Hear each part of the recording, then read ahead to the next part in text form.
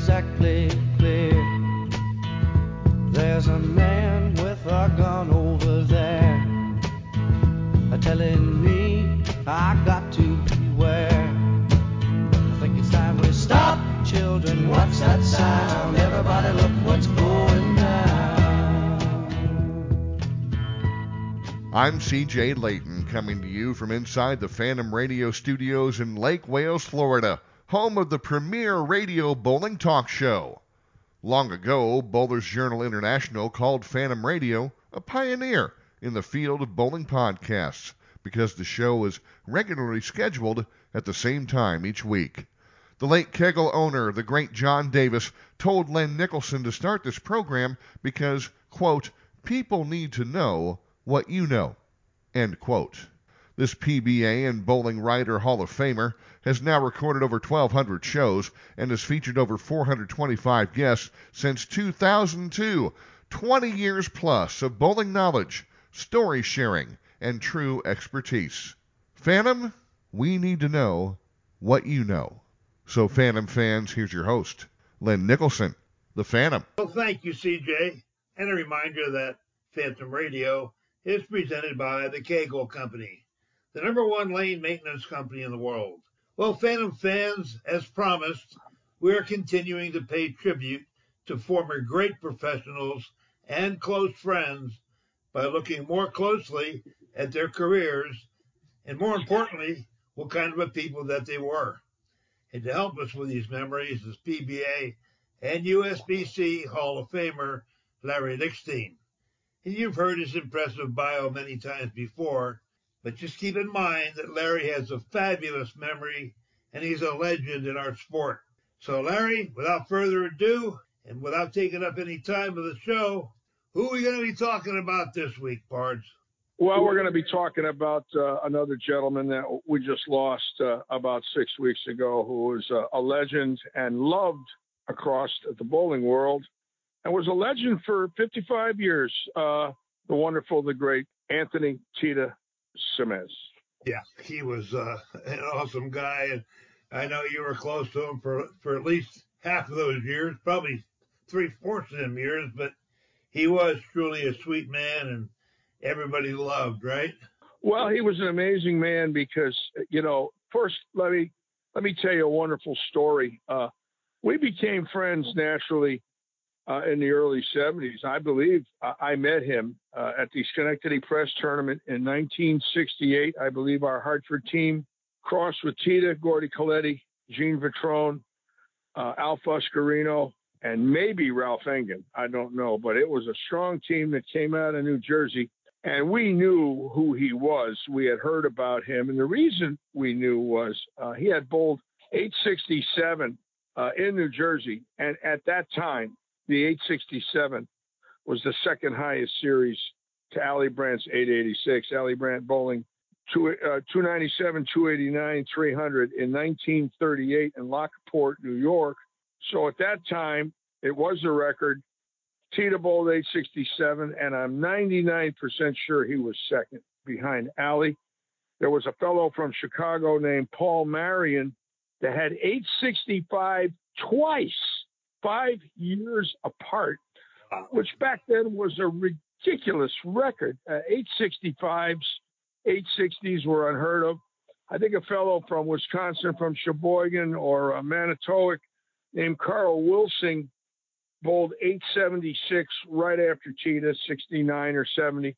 But of course, nobody broke Ali's record till Jeremy Sonnenfeld did it in 97. But anyways, when Tita did it, Ebonite came out with a $10,000 bonus that if you beat his 867, you would get $10,000. And lo and behold, right after that 867, he won the Ebonite Open in Mountainside, New Jersey. And the interesting thing about that is that was his first PBA win.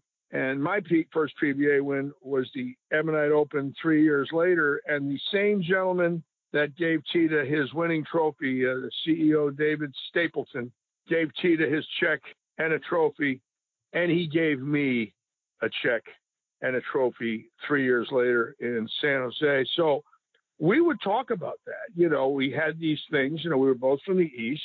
Yeah. And one of the questions I always asked him is, I had asked him it earlier in my life, forgot about it, but in 2000, we were driving from Hammond, Indiana, over to Shippensburg to Salisbury's place for a regional, and I asked him how he got the name Tita. And he told me that when he was a little boy, he had a grandmother who loved him, and she couldn't speak English, and his name was Anthony, and she couldn't say Anthony. She said, Antita. And she gave him the name stuck. He became Tita. That name was so unique that the minute you heard it, you had to see what the guy looked like. It was a name you never heard in your life. It was unique. Tita was Yugoslavian. When we were taking that ride in the RV from Hammond over to Shippensburg, it's the last ride I ever took with him. And they put his feet up on the dash that morning in the RV, and it was a nice early September morning, and we were on our way about 400 miles from Hammond over to Shippensburg, and we had a lot of time to talk in the RV and talk about our lives. And at that time, Sarajevo was being bombed, and he had told me that he felt he had relatives there that he'd never see again. He knew he had relatives there that he hadn't seen. He got a little watery-eyed. It's the first time I'd seen him like that. I don't want to say it was wonderful because you can't use that word, but the feeling that I had was, he was such a good friend. He was telling me things about his life. I don't remember all of them, but I loved him. Everybody loved Tita. Tita was this unique personality that he would always stop for an autograph, always give a grandmother a hug, loved to have a few beers in the bar with Gene Stuss and Weber. And, in the early days of the tour, with the guys that would go in after a squad. And even though he only won 3 PBA titles, a lot of people don't realize that he was one frame away from a U.S. Open. He 4-6 to 10th in the first U.S. Open in 71, which was the All-Star from 41 to 70. And in 71, they changed the name U.S. Open. He bowled Mike Lemongello for the title. He needed a spare, and he 4-6, and he was furious about it the rest of his life. I mean, he was such a competitor that he knew what it was, if you could say you won a major. Then in 78, he bowled Earl for the title in the Tournament of Champions in Akron. So he got to 2 title matches in U.S. Opens in his life and Tournament Champions. That's quite a feat for a 3-time titleist. But that record is very deceiving. He could have won 8 or 9 times. He was a ball away here and there from a win. Great competitor, great team player, bowled in the Eastern Classic at Paramus. That was the best league ever, in my opinion, in the Northeast.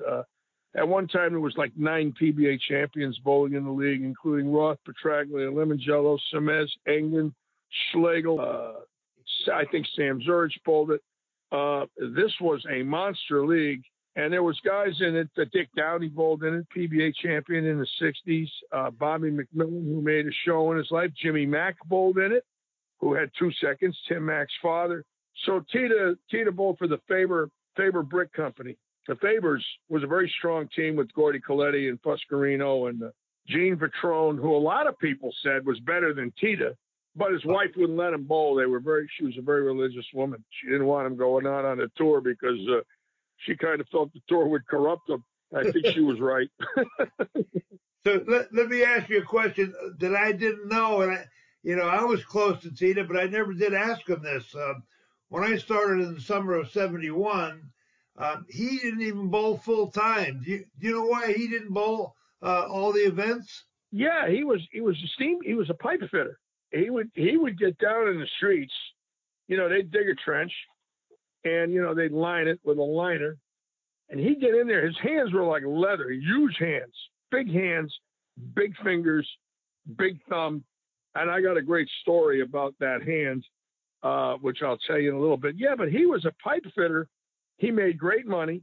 And the reason was those guys had to get out in the street in the wintertime. If a pipe broke, you got to dig a hole with a backhoe and get in there. And so he made great money doing that. He was in a union. He had benefits. I think he liked that kind of work. He liked to get down in there. But, what happened was he became so good that finally Mac Perjansky, who at that time sponsored Tommy Hudson, Don McCune, Johnny Petraglia, Larry Lobb, myself, Ernie, Dick Batista, a few others that I can't quite remember.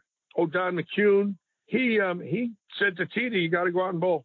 And so I think Tita came out in 72, And Mac had a great staff. I mean, he had some horses on that staff. You know, with Johnny, of course, leading the way. He had come off the 71 year with 5 wins and was runner-up to Coco for Bowler of the Year. So, you know, when you were an Eastern pro and you're on a staff with all these greats, and, you know, he went to the West. He got McCune out of Munster. He got Tommy Hudson out of Akron. I don't know if he had Larry Lobb. He might have had Larry Lobb in 74. Mac might have had Larry, and Larry went on a roll in 74 when he got it going. It was unstoppable. Of course, you were there watching that. Yeah. Well, Tita just, when I saw him bowl, I just wondered why he wasn't bowling full time, because he was a beautiful bowler. I'll tell you what impressed me the most about Tita, not only his attitude and friendliness, but he had a style that leg, that knee bend was just so deep. He drug it. He drug the knee, and his knee on light pants would get dirty. It would hit the approach. Unbelievable. What leverage he could. You know, a great story. The Burger King of 78 was a remarkable event. And what happened, or 77, excuse me, he had brought me a Sordy. It was a legal ball. It was not the soft one. And he said, I want you to drill a thumb at a 45-degree angle, so put a scribe on it, tilt the ball 45 degrees, and I want 3/8 reverse, and I don't care what you do with the span or the fingers. So I drill it for him. Early morning practice session, he comes in to bowl the second squad, gets the ball, goes out on the lane, comes back in, he looks at me, he's pissed. He says, it's too long, I can't even get my hands in it. And, you know, I'm weighing balls in the line, and he ain't happy. You screwed up a ball on Tita, you heard about it. So I don't say nothing. What am I going to do? We didn't have plug. We didn't have grips. The ball was ruined. You could not plug a ball. He didn't use finger grips, regular holes, right? So there's nothing you can do. The ball's too long. It's too long. So the day goes on. You know, he ain't happy. You know, so now it goes into Thursday. He's 150 pins out of the cash bowling B squad. He's not going to cash. He's like 230 pins out of the finals with 3 games to go. And he runs in the locker room and he says, I'm going to try this thing. And I says, put a short hook in the thumb so you can hang on to it. It'll lay right on the base of your thumb. So he looks at me, give me the short hook. You know, he's got nothing to lose. I mean, he's going nowhere. He shoots 843 to qualify 23rd, makes TV, and wins 38,000. Now you gotta understand. We talked about that on the ride. Well, you know, the end of the winter, you know, everybody had to give me 1%. I had 2.5% of every bowler, and they didn't have to pay me weekly for ball drilling or transport. I just took their money earnings, multiplied it times 2.5%, and they would pay me.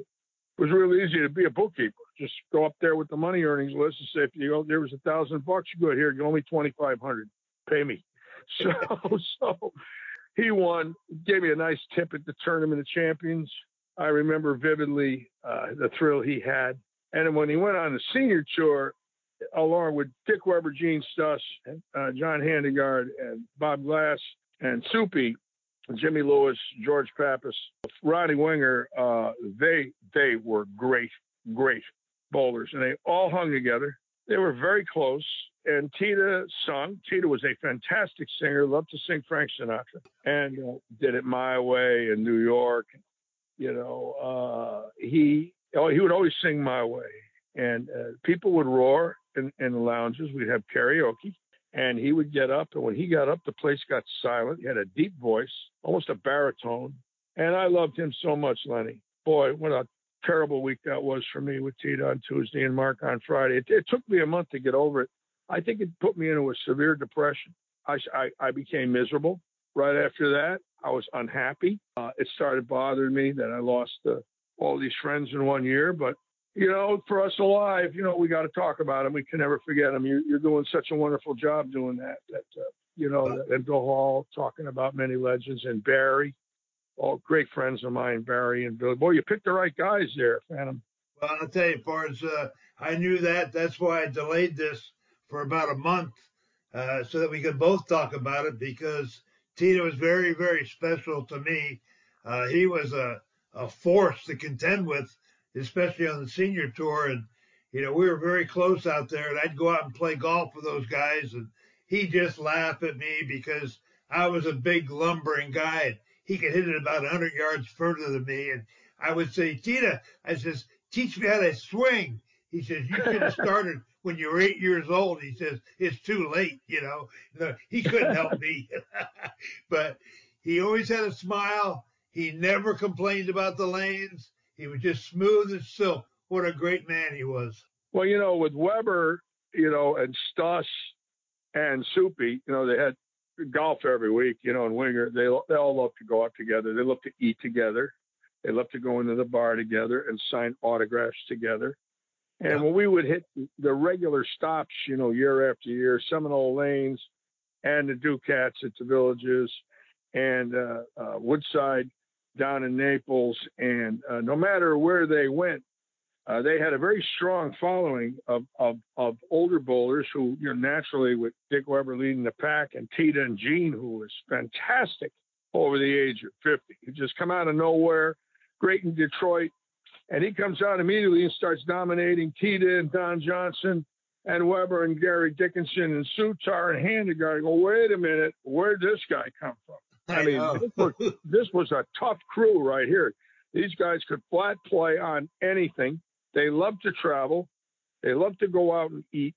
They love to mingle with the locals. I believe one of their absolute motivating factors in their lives was they wanted to mingle with the locals because they knew how lucky they were over the age of 50 to still be able to travel and compete on the senior tour.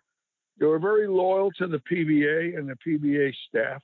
These were men that appreciated that tour later in life because, you know, they were too old for the kids' tour, let's face it, you know, but their tour was so competitive. There was no gimmies on that tour, not with Dickinson and Sutar, Stuss, Tita, Weber, Ernie coming out, you know, Johnny. Oh my God, what a Dave Davis. Oh my God, what a tour that was. Dale Eagle, Pete Couture. Oh my God, these guys were fantastic. Yeah, this another guy, an unknown guy, the regular tour was John Hrsina. Remember John? Oh, Hrsina, Tommy Evans. I mean, the names go on and on and on. Yeah. You know, Jimmy Lewis, who never won, was really, really a fantastic bowler. There was several more that really came on and bowled that tour very well, you know, over the age of 50 that they didn't have great records like Earl or Dick or Don Johnson. Some of them, you know, interestingly enough, it was so tough to win on that tour. I'll give you a little stat. Don Johnson bowled the senior tour and never won. And Roy Buckley bowled it for years and finally won over the age of 70. He lost to Eddie Roberts. Roy Buckley never won. Now, when you ask yourself a question, could Don Johnson get blanked on the senior tour? You got to bet the ranch that guy's going to win somewhere. But that's how tough it was. And you know, one thing about Tita that I don't think people realize, he was great in his 70s. You know, Andy Ippolito had Tita's 80th birthday party at his house in 2014. It's the last time I saw Tita. Had a surprise birthday party for him. Dave and Judy Sutar, Bobby Chamberlain, Johnny Petraglia, Tom Baker, Walter Ray, myself, Dave Bernhardt, and I'm sure a few others that I missed, all came to Andy Ippolito's house at the Villages. I was living in Florida. He was 80 the last time I saw him, his 80th birthday. And he bowled the Villages, got a super senior check. He was like 140 over for 18 games and got a check at the age of 80. Wow. And I watched it.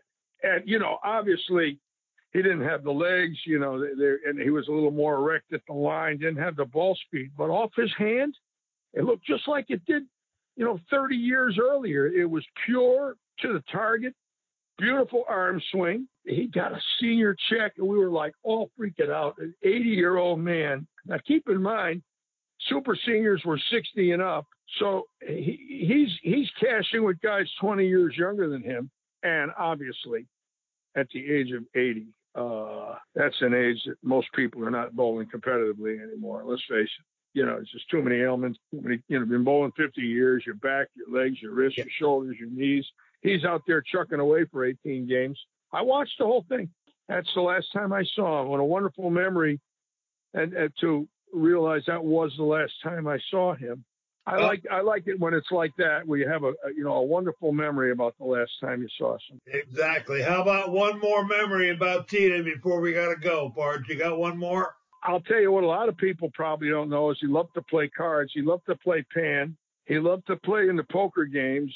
Yeah. So I was in a lot of poker games with Tita in the 70s before, he went home in his middle 40s and waited till he turned 50.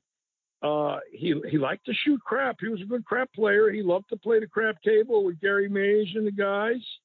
And he was not addicted, not one of these guys every Sunday betting football and everything else, but he liked to play pan. For those listeners, pan was 8 decks of cards where they took out the 8s, 9s, and 10s. Yeah. And you could only draw on the deck. Len, you played pan, right? Oh, yeah. I got hooked in there a few times.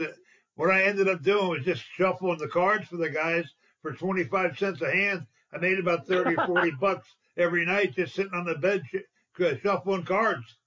Well, that was quite a pan game with Goose, Dave Sutar, Ernie, Jay Robinson, Flanagan, Buckley, and a host of other guys, Bobby Pappas. Jacks, Jimmy Certain, Pappas, Don Johnson, and they would all sit in them hotel rooms, 3, 4 in the morning, and if they bowled B squad the next day at noon, they would stay up late, and I could see Tita right now plucking cards with Coco and Buckley and the Goose. It's one hell of a pan game up there in the sky right now, man. Yeah. Pards, we can talk for hours about Tita and all the old days, and we're going to keep doing it. We're going to talk about all the guys before we're done, so God willing. But Phantom fans, I can't believe how quickly the time flies in these shows, and that's probably why they say it's the fastest show in all of sports. But hope that you all enjoyed it, and that we look forward to talking to all of you again next week. We'll have yet another interesting guest to talk to, and as promised, as of right now, the Mark Roth Show is on by Larry Lickstein. We promised to have a couple more shows about Mark down the road. So let's make sure you got some stories lined up because I'll be calling on you. But anyway, in the meantime, I want to thank our sponsors, Brad Edelman from the High Roller, the Chrismans from Storm Bowling Products, and our latest sponsor, Dave Kowalski from Auto Value and Bumper to Bumper Auto Parts Stores. So Litchi, you got a final word to say before we close? Well, Len, like I always want to say to your viewers, thank you so much. You are a treasure. And the fact that you're still motivated, both of us have been off tour many, many years, but we still have the love for the sport and our friends that we've lost and our friends that are still with us. And I love what you're doing. I'm sure everybody that listens to your show really appreciates your guests.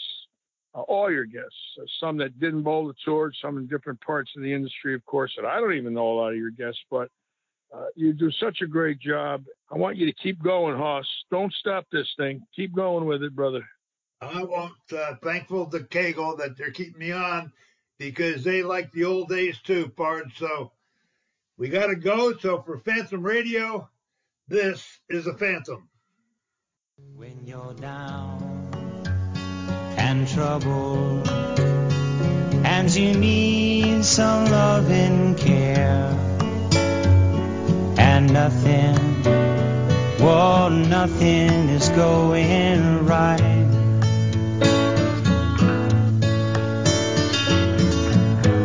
Close your eyes and think of me, and soon I